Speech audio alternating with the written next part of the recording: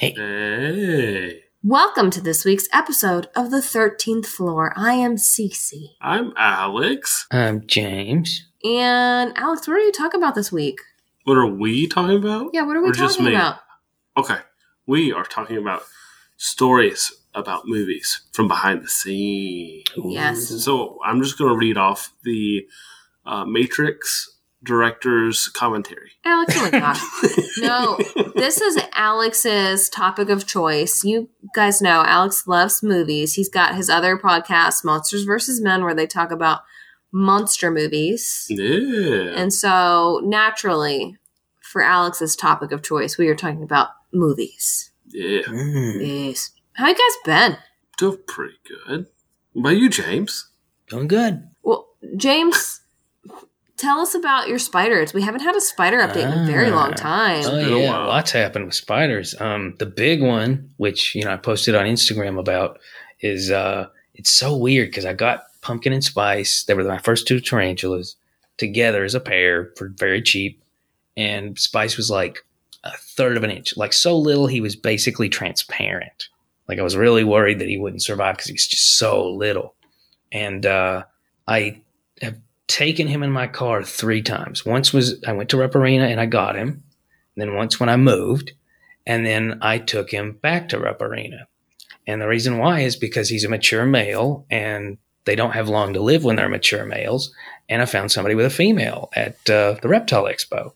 So he won't live long, as I said, but he's fulfilling what his genetic programming demands that he do. And I will probably be getting some baby spices in the very near future.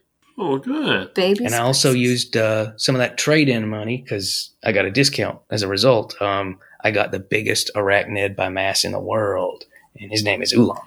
Okay, and Wait, what's his name? Oolong. Oolong. Oolong. And he's going to get up to 8 inches? Yes. Yes. Probably more, actually. I think they can get to be 12. So he's going to be a foot long. How long is it going to take him to get that big, James? A long time. Okay. So there is that. Right now he's like, I don't know, 1.5, 2 inches. That's too big for me. It's still Agreed. too big That's for leg me. span, though, mind you. That's toe to toe. Toe to frickin' toe. That's still big. We had a Still very giant big, yeah. orb weaver that was on our back door earlier today. Yeah. I relocated Nice. him, but then after relocating him, I realized I should probably just left him there to eat the bugs near the door. But I just moved him to the neighbor's yard. Yeah. Good So deal. he's just our neighbor now. I just knew Gwen would be staring at him all the time and be worried that he was going to get it. I'm like, Gwen, he's not going to bother you. But once she noticed him, I mean, she was shouting at me while I was mowing the yard. Daddy! Yeah. I didn't know it till I turned off the mower to show her a frog in the backyard that I found. And I saw her like, Daddy! It's a spider! It was huge. He was big. It was big. And then while she was playing today, James, you might find this mildly interesting or maybe funny. Okay. But she's sitting on her little swing set. She's getting ready to go down the slide. And I see this little tiny, I guess he is an orb weaver as well. But he drops down and he's right above her head. And it was like he noticed her. And then it shot back up like at rapid speed. It was hilarious. Oh, that's funny. Yeah. He had a nope moment. Yeah, he did. He's like, "Ah!" And he just jettisoned himself away from the area. Well, that's a wonderful spider update. I'm glad that you've got Oolong. I'm missing Spice already, but I can't wait to see the baby Spices. I do, and I know that you said, James, that you found another person with a female at the expo. Did you just go around asking people, like, hey, do you have a female? Do you have a female to strangers until you found somebody? To be fair, at an expo like that, that's a totally normal question. I'll take your Totally word for normal. it. I've only been to one of those expos, and it was with you, James. Hello, But you- sir. Is your spider down to clown with mine?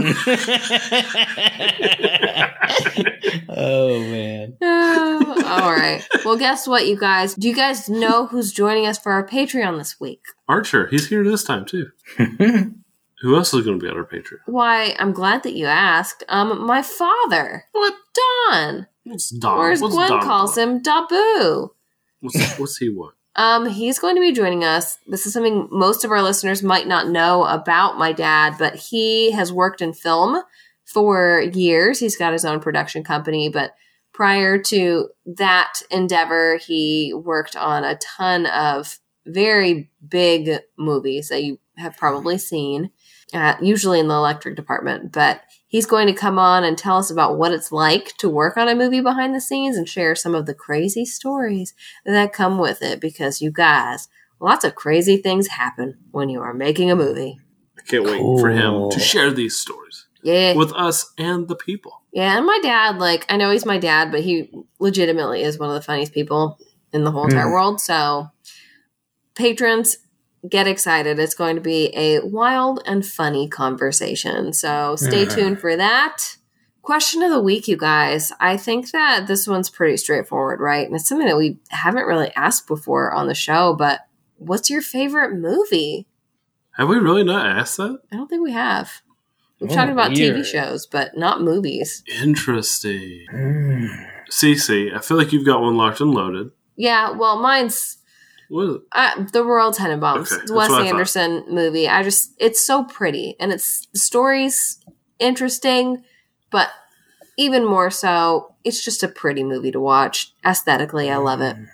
Interesting. Now, I figured you would say that, or Life Aquatic. Yep. Which Archer has actually a piece of Life Aquatic artwork in his bedroom. I have not seen Royal Tenenbaums. I know that I've mentioned this, or whenever you mentioned the movie, but I've only seen parts of it on Comedy Central. That was it. And the first Wes Anderson movie I saw in theaters was Life Aquatic with Steve Zissou. Yeah. And that was a very interesting movie to never have seen one of his movies before and go see. And it's like, I liked it, but nobody else with me did. Because no one expects he's that. He's a very polarizing guy. Well, he is a polarizing guy. And a lot of people don't like his movies, which is totally fine. I get why, because they're just different. They're different. They're different. And if you're expecting your routine Hollywood movie, you're going to be sorely disappointed. Right. I love the Family Guy parody of his stuff. Yeah, exactly. Like, if you're expecting something different, something with a new flavor, you're going to be pleasantly surprised. Well, a lot of people except for his most recent movie. Not French. I wasn't a big French Dispatch fan. I liked some of it, but not all of it. But a lot of people say that if you like Wes Anderson movies, it means you're a hipster. I don't agree with that. I don't agree with it either. I'm not a hipster. I know. Me neither. Far from it. Alex is as far from a hipster as you could possibly get. Yeah. I'm a backwoods redneck, yo. Just kidding. I don't know what rednecks. Yes, I do. I grew up in Bowling Green. I know. What's your favorite movie? My favorite movie? That's going to change depending on the day. Mm-hmm. But one of my standbys for like a top 10 or even a top 5, The Thing. John Carpenter's The Thing, to be specific. Yeah.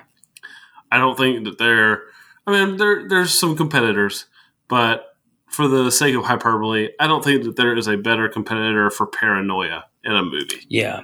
It's the scariest scary movie. Exactly. Yeah. I'm actually going to be reviewing it with Kelly on her podcast soon. Oh, that's awesome. So look out for it. Give a shout out for her podcast. Oh, yeah. Foodies reviewing. Foodies reviewing movies. Almost said movies reviewing goodies. That'd be interesting. Yeah. But yeah, I think John Carpenter's The Thing is like scary in all the right ways. It avoids cheap scares. Mm-hmm. And it's also got probably one of my favorite endings to a movie. It's just so memorable. So good. Yes.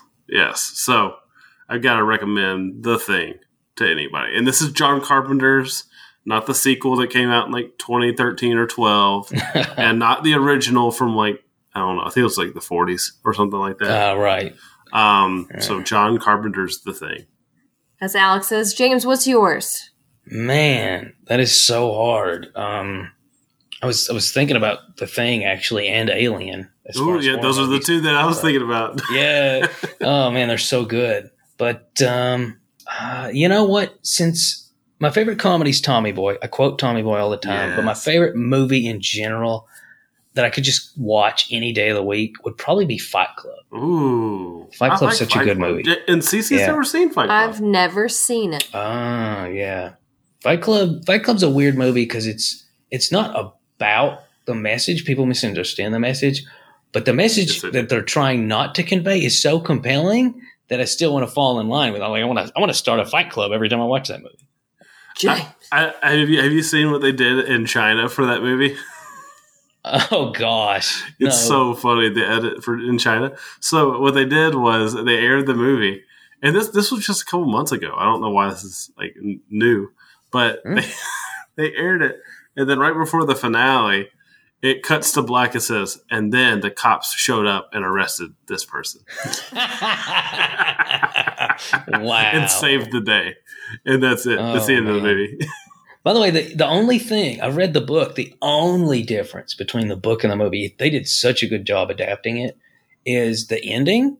And what's funny about it is the ending, even though it was the only thing they changed, Chuck Palahniuk, the author, really liked the ending so much that he was kind of like, I wish that I'd wrote that. Like, that's how good the film is. That's cool. I'll have to watch it someday. We could do that. Yeah. It was a good movie. We also need to watch Royal Tenenbaums. That's fine with me too. All right, guys. Listen. I think it's time to start talking about movies. Let's do it. Now, who is going to go first? I am. I'm going to go first. Boom. And Monkets, this week I am going to be talking about some behind-the-scenes drama that happened on 2 movies. Common thread between both of these is a single actor. But I'm going to be talking about The Revenant and Titanic. Is it Leo? Is it Leo? But I'm going to start with The Revenant first because it's just kind of shorter than the other one that we'll talk about, but it's interesting. Remember when that bear groped DiCaprio? I know. Well, that's Just what I was going to say. Like, I that was the first thing I heard about this movie before Alex and I went and saw it in theaters, and I was just like, there's no way. Like, that's not real. But what a genius way to get free publicity for your movie. Oh, yeah. It's true. Yeah. I mean, everyone was talking about it. People were laughing about it. Yeah, everybody talked about that whole thing. Yeah. That was funny. But anyways, okay. Enough about the bear. I just find the background of this movie very interesting just because I grew up kind of on film sets. So I kind of know what it's like to work on a film set and how crazy it can be, how hectic it can be. When Alex and I moved to Atlanta, we actually initially came down here because we were planning on working within the film industry because Atlanta has a huge film community. And then we got down here and we were like, you know what? There are other things that interest us more. So we kind of went away from the movies, but that didn't stop us from being extras in several things. Yeah, that was a fun thing to do, especially while I was unemployed. Yes, it was a very fun thing to do. And you guys can see me in Stranger Things Season 2 as dead female scientist if you look for me really hard. But anyways, I've also worked like head of wardrobe on commercials and things like that. So I have quite a bit of experience being on set. And this is a set that I would not have wanted to be on for The Revenant because it was brutal. So the director, what's the director's name again? I don't know. Ironito? I don't can't remember. Look it up. I don't know where my phone is. It's charging over here. Here, I'll look it up. Oh, or we could use these 2 computers that we have in front of us. Yeah, we could. To also do research. But why? But then you have to listen to the clacking of keys. Alejandro Gonzalez Inarritu. Inarritu, actually, yeah. Yeah, he had so much power when it came to this movie because a lot of things that a director would say, hey, we're going to do this, and then the producers would be like, no, we're not doing this. So he wanted to film the entire movie in sequence, which is crazy. Whoa. Yeah, in sequence. And then he also wanted it to all be filmed entirely in natural light. Wow. Dang. That is absolutely... He could go for the trifecta if he said, let's do it in one shot. Yeah, that would have been nuts. When coupled with the fact that this movie used super remote locations that took a heck of a long time to get to, like, that's insane that you want to just be filming in natural light. It's going to take you 3 hours to get to your location, 3 hours to get back. That's a very short window of, like, work time that you can actually film because it takes a long time. A lot of people don't realize how much time it takes to actually get a shot set up when you're on scene. And so there's a lot of sitting around for like actors while the rest of the crew, which the background crew do not get enough credit when it comes to making films. But anyways, it's craziness, if you ask me. Yeah, it is. Yeah, and the entire movie is filmed in these very, very remote locations where there was no cell phone signal. So they're out in the middle of nowhere in all of these countries around the world. And it blows my mind as somebody who's worked in film before, like thinking about that. Like, what if something had gone wrong on set and then it's like, oh, it's 3 hours to the nearest town. We're just going to have to drive it. And Leonardo DiCaprio said that he almost had hypothermia because he's walking and wading through these freezing cold rivers. Yeah. So I would not have wanted to be on that film. No. And so I'm looking at the movies he's made, right? He made a lot of good ones. Babel, man. Flipping, yeah. Yeah, I mean, he directed Babel, which is I haven't seen. It's supposed to be good. What? 21 Grams, I think, was supposed to be good. But then, really, the one that I really liked was Birdman. Yep, Birdman's what he's... and then the next year, he had Revenant come out. But guess what? Since then, he hadn't really done much. He had a VR experience and a Nike Air commercial. The VR thing, though, how avant-garde, though. God, I feel now I'm the hipster. But I mean, really, who's doing that? You know what I mean? Like, that's this technology that's out there that games are using. And here he is, like, putting people in the seat of the actual participants of a film. Like, people ain't been innovative to that degree with film since, like, the 20s. It's crazy. Well, he hadn't done anything in about 5 years, so... Well, I bet you he's working on something now. Maybe. I want to look up and look into it. He might be like a producer now. It's like, I'm too good to create now. You never know. We don't know. We'll see. Sometimes the muse leaves you, and then that's it. That's what happened to Bob Dylan. Yeah, he doesn't... Yeah, he's got nothing going on. Interesting. Well, clearly a perfectionist. You know who else is a perfectionist? James Cameron. Yes, he who is. Made Titanic. I thought it was a segue. And he also, like, James Cameron also put Leonardo DiCaprio in freezing cold water and was like, act. So Leonardo DiCaprio is like, it's got a lot of experience in really cold water. So James Cameron, I read an article on yardbarker.com that was about James Cameron and how brutal his filming was on Titanic. Because he's a perfectionist, and so it's like everything had to be perfect. And he wanted his movie to be so perfect, so he had all of this water brought into these huge, massive sets with a huge boat, right? From the Pacific Ocean, so it was all very cold. And Kate Winslet actually contracted pneumonia because it was so cold. Wow. Yes. And then they had hot tubs all around the set for the actors to get into in between takes because it's like, oh, I'm freezing. Okay, now I'm warm and I need to warm back up. Interesting. It's got to be bad for your health too, by the way. I know. Can you believe it? Like that's... moving from warm to hot water like that? Yeah, back and forth, yeah. Yep. But you know what else these actors weren't allowed to do on set? Take bathroom breaks. I knew it. I was just guessing. Oh, wow. Yeah. You just do it in the water. No, James Cameron said anybody who has to take a bathroom break, I'm going to fire. So all the actors said they just peed in the water the entire movie. Might as well. Yeah. That's what they did. But by the end of this film, and this is the story that made me go, oh, what? This happened on a film set? I didn't know about this. At least they just wrapped up filming in Nova Scotia. And a lot of the crew members were just done because it's a difficult movie to work on, right? So they're done. They're excited because, it's the last day of filming.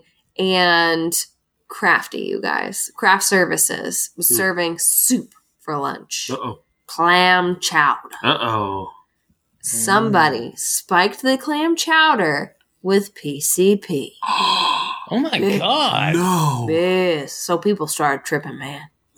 Including James Cameron. When James Cameron realized that something was going on, he supposedly went in the bathroom and made himself throw up. But they had to take all these people, all these crew members, to the hospital. And there was one crew member named Marilyn McAvoy who gave an interview to Vice.com. And she told about the entire experience because she was one of the people that got drugged. And she said that nobody knew what was going on. It's like, shortly after everyone was eating this delicious clam chowder, is what she said. It was so good, people were going back for seconds. And then people were like, oh, there's something not right. And she said that everybody got taken to the hospital. And The hospital was super overwhelmed because it's like a tinier hospital. So they've got all these people who are just like tripping, at the hospital. Wow. And they made them drink this medication with charcoal in it to help them. Right. Yeah. Flush Makes sense. the drugs out of their systems. Yeah. But yeah, That's nuts, man. Clams, potatoes, cream, salt, pepper, angel dust. Just like Mama used to make. Yeah. yeah.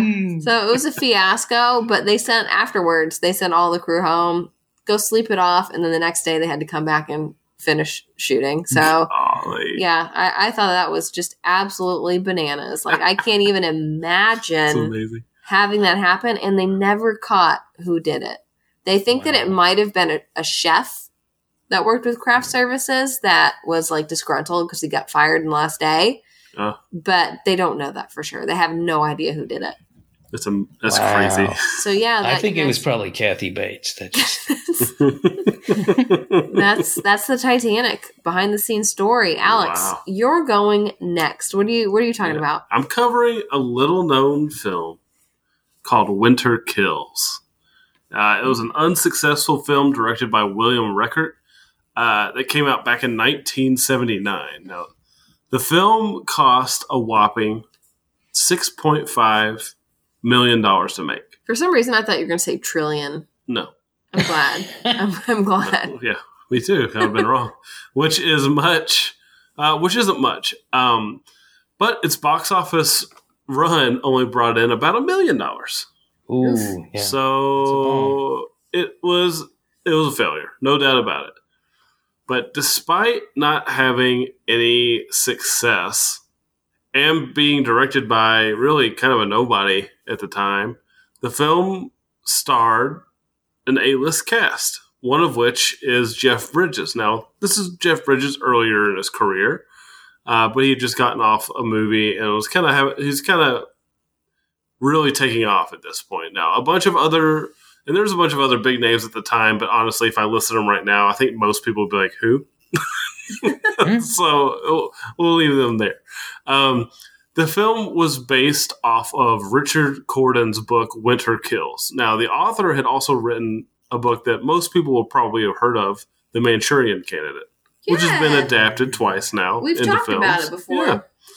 So the book was a political paranoia movie. It explored the subject matter around John F. Kennedy's assassination and really delved deep into a lot of the conspiracies around it, including the mafia angle. Oh. Now, I don't know for a fact about this time period, but I would imagine that this exploration into the conspiracy around the Kennedy assassination was probably kind of a rarity back in even 74, I would think. You know, I'm sure books were being written, but movies exploring it, I would imagine, were kind of a rarity. But honestly, I don't know. There's probably a Robert Redford movie that sounds about right. Released around now or something like that. But I could see things like this late 70s, early 80s. But back in 74, I would think maybe a little bit of a rarity, which is when this film was starting to be made. Okay. Mm-hmm. So this is, around 74, 79 is when it was released, but I'll get into that a little bit. The film was initially produced by two guys named Robert Sterling and Leonard Goldberg. Now, these two men were known more for selling and producing softcore porn that was being released at the time. They had gotten most of their financing for this film, though, from the Mafia. Now, remember, this film cost $6.5 million to make. Uh-oh. They didn't need all of it, probably. They probably didn't need all of it, or they probably didn't get financed for all 6.5, but a good portion of it was financed by them. So we'll just say $4 million. Play it safe. So it's kind of funny. This film that talks a lot about the Mafia being funded by the Mafia is pretty appropriate, especially when it comes to some of the things that happen later. Now, director William Reckert decided to do something different with the film. He read the book, he loved the book, but it is this just absolutely sprawling book. It's very intricate. It's just one of those books that you read and you go, you can't put that in a movie. So he decided that maybe the best way to tackle this movie would be to make it a kind of a paranoia black satire film. You know, kind of hard-hitting, but also ridiculous. You know, I think I saw him describe it at one point as like an Alice in Wonderland story. Like this guy goes down a rabbit hole and he's just completely overwhelmed. So it's this drama, thriller, comedy. And apparently the script was so compelling that's kind of what drew everyone to the project. Like it was just so interesting, so funny. Some of the dialogue is like pretty humorous and witty. Now, the financing was shady. Some people involved with the film seeing bags of money, of cash, just kind of showing up. I really do recommend some people go and check out this documentary. It's even on YouTube. It's horrible quality, but the audio is good quality. You can probably just listen to it if you needed to. It's called Who Killed Winter Kills. Now it is biased. Recker is involved with this is the director of the film. He's involved with the creation of the documentary, but it is pretty fascinating. I haven't finished it yet, but it's interesting to say the least. Now, during the production of the film, some crazy things happen, mostly concerning the producers who got the money from the mafia. There's many times where the film has to halt production because they're unable to pay the employees. Uh-oh. So when this would happen, there would be times where they'd stop production and they would have to call each member of the crew into a room and they would hand them an envelope full of money. Eventually, they even managed to convince the crew to work for free to finish the film. Everyone was going to work for free to finish the film. People would do that. For the art. Cece, for the art. That's unbelievable. That's an offer you can't refuse. Right? Until the unions caught wind of this and shut it down. Now, Goldberg, one of the producers, you know, they're out of money to make this movie, apparently was found not too long afterwards, chained to a bed with a bullet in his head. As one does. As one does. Mafia. Oh my gosh. Showed up to kill him. And it turns out he was also trafficking marijuana with his buddy Goldberg, who got arrested and had a 40-year jail sentence. Nice. So right after movie production gets halted, one of them ends up dead, and one of them ends up with a 40-year prison sentence. Good Lord. So of your two producers, one is executed and one is jailed. Now, the interesting thing is, and this is according to a Turner Classic Movie article that is no longer available, but is cited on Wikipedia, that, after all of this happens, they have to declare bankruptcy, as you would, as your movie is done for, and your two producers have all this stuff happen. Eventually, Rickert and Bridges, they make another film called American Success Company. And that movie made enough money that they were actually able to go back and finish this movie 2 years later. So Winter Kills was completed 2 years after it had paused on production. Ugh. And Winter Kills, I mean, it doesn't have a lot of reviews, but it has an 88% on Rotten Tomatoes. So it's a decent movie? It sounds like it might be a decent movie. It's on Tubi for free right now, if you want to check it out. We love Tubi. We do love Tubi. We're big Tubi fans over here. And I'm going to check it out here soon. I'll get back to y'all on an episode and let you know how it is, because it's only an hour and a half, and I really want to check it out. All right, guys. But yeah, not many times your producers get executed by the mafia and then sent away to the pen for 40 years. That makes the working conditions on Titanic and The Revenant look like a walk in the park. Yeah. Well, Winter Kills. James, what movie are you talking about? I'm talking about two, and they both have one big thing in common. Curses. Ooh, so, spooky. Yeah. So the first one is a movie that I recall very well because it pretty much traumatized me as a kid. I think it might have been my first scary movie, and that would be Poltergeist.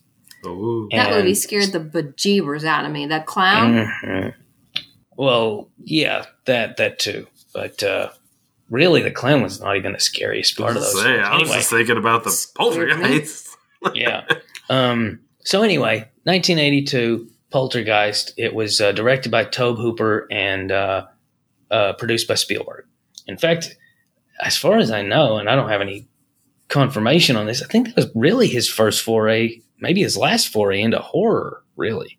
I mean, can you think of any other scary Spielberg films? But anyway, it was super, super scary, and it's about this family, and their daughter in particular is in communication with spirits, and it's got that classic line, "They're here," stated by said character. Now, the reason why I wanted to talk about it, in addition to the fact that it's just a scary movie, is that 4 of the main cast died soon after filming different installments of the trilogy, to a point that it's a little weird. So first of all, the protagonist who says they're here, and really the whole focus of the trilogy was Carol Ann. I mean, like, even saying her name, nobody names their kid Carol Ann because you hear it in the movie so many times that it's traumatic. But she was played by Heather O'Rourke, and she was only 6 when that movie started release, the first one. And people just really, I mean, she was just such a bombastic character from such an early age. But presumably, this is where I'm getting into some really weird stuff. Presumably, she was misdiagnosed with Crohn's. And then the following year, she got sick again. And they thought, oh, it's just the flu. And then a couple of days later, she has a heart attack. And they airlifted her to a children's hospital where she died during an operation to correct a bowel obstruction, which was later believed was a result of a congenital intestinal abnormality. More on that later. That was the first and most tragic and shocking of all of them. Well, the older sister, too, just a year or so later, she had a partner, a boyfriend named John Sweeney, and she separated from him. Well, a few months later, he turns up at her house saying, I can change. I'm a nice guy. I don't know what I for some reason, I picture him wearing a "This is what a feminist looks like" t-shirt. And she was like, no, I'm not taking you back. So he choked her to death and left her. She actually was unconscious at the time and hadn't fully died, but he left her to die in her house driveway. And she did. He went to jail for 6.5 years, but he was released after just 3 years. Oh my gosh. Right? That's suspicious in and of itself. More on that later. So the other 2 were not nearly as shocking, but the guy who played Kane in Poltergeist 2, Julian Beck, he got stomach cancer and killed him very soon after they finished filming the second film.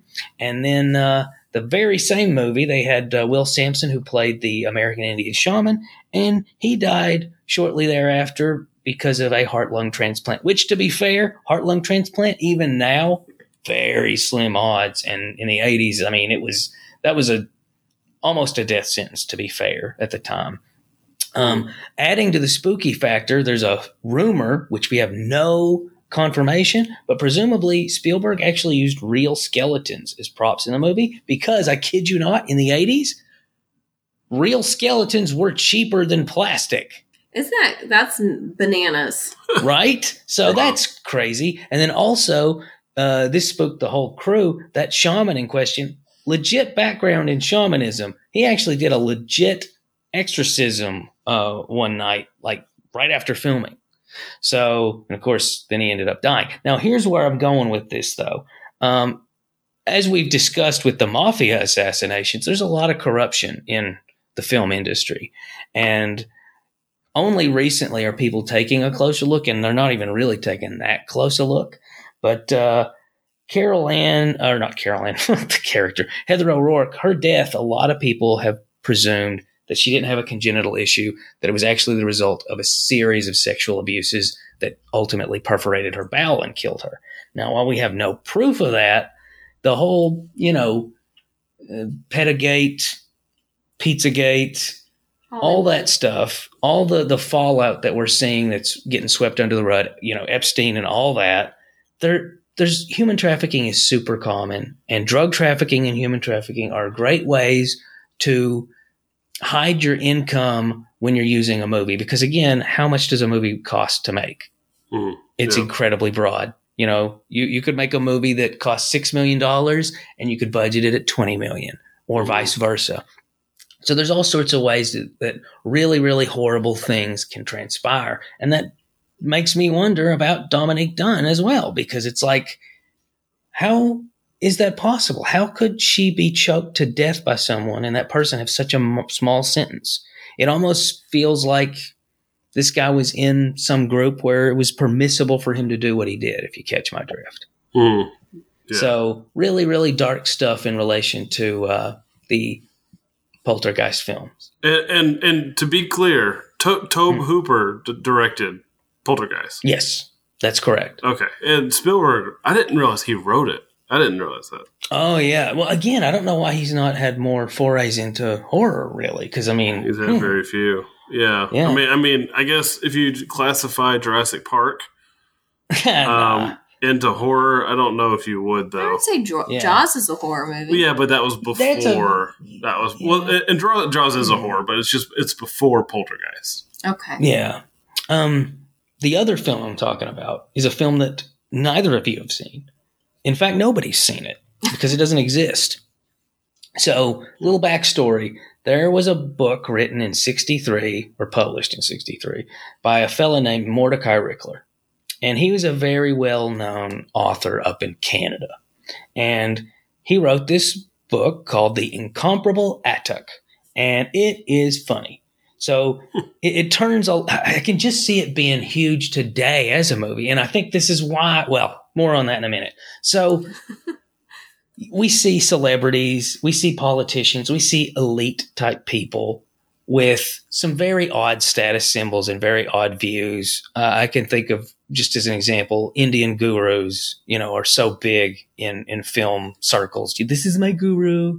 They're just more spiritual out in India than they are anywhere else, things like that. Well, in this book, basically what ends up happening is this Inuit fella named Attuck, he moves to Toronto. He has to. He's basically transplanted there.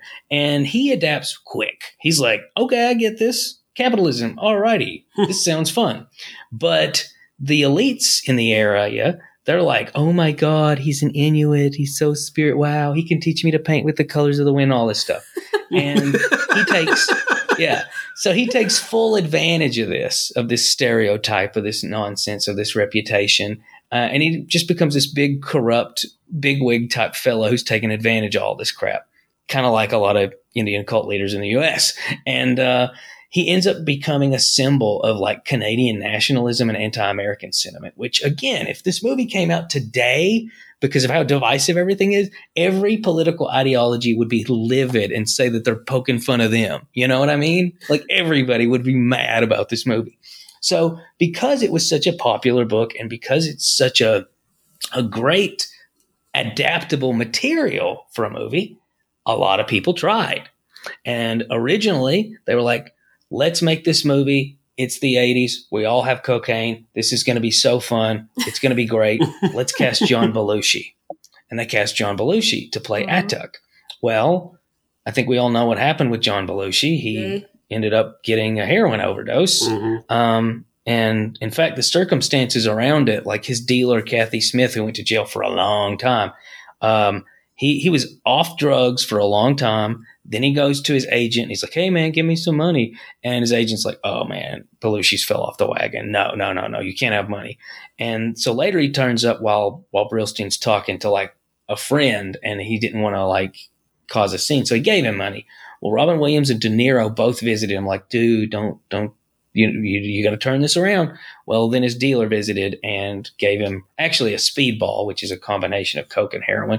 More on that later. And that's what killed him. So that's just a coincidence. People die of overdoses, and celebrities are very prone to die from overdoses. So they're like, oh man, sucks that Belushi's dead. Let's get Sam Kinison to play Attuck. And then Kinnison's driving around on the Needles Highway, and he gets hit by a drunk driver and dies. We all kind of probably know that story too. And incidentally, the guy who killed him, 1 year of probation, 300 hours of community service. Drunk driver killed Sam Kinison. Also kind of weird, right? How's that possible? Wow. Right? So they're like, oh man, that sucks. 2 of our leading men, they died. Oh well, on with the show. Let's cast, you know who's big? John Candy. Let's cast John Candy. It's the 90s. Oh, now. no. Yeah. Guess what happens? John Candy has a heart attack. To be fair, he was very, very big fella. So, you know, and he also did use a lot of cocaine, which, you know, don't use cocaine, period, but don't use cocaine when you're morbidly obese. So then they're like, oh man, this sucks. I can't believe that John Candy died. You know who'd be really good for this? Michael O'Donoghue. I mean, he's the guy who basically helped create National Lampoon. And, oh man, a lot of the people we already were looking at, they were part of that. That'd be really cool. Maybe he should be in it. So then he has a cerebral hemorrhage in 94. So then they're like, oh man, that's a real shame. I'm starting to think this movie's cursed. Anyway, what about Chris Farley? So they get Chris Farley, and I mentioned more on speedballs. Chris Farley had a speedball, cocaine and morphine in this case, instead of heroin. That's what killed him.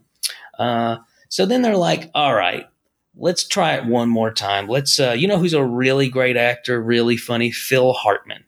No. So, yep, wow. Phil Hartman's wife shoots him with a .38. Very abusive relationship, very crazy stuff. So after that, it's been passed around. They've talked about Will Ferrell playing it. They've talked about Jack Black. They've talked about John Goodman. They've talked about Josh Mostel. They've talked about Jonathan Winters. But nobody really, they've even talked about Robin Williams, but nobody's wanted to do it for some reason. So, again, funny book, funny concept, would be a great adaptation, but who in the world would want to pick that flag up and run with it at this point? No. Yeah, they just need to take that book and bury it somewhere and be like, oh. Yeah, trippy stuff, guys. Wow. That's nuts. Well, yeah. I'm literally speechless. I don't even know what to say about that. You better start believing in cursed films. You're in one. I do. I think I do. There are a couple of other ones that are cursed films that are out there, like The Exorcist was supposedly cursed too. I hate that movie. Wow. Is there anything else you guys want to add?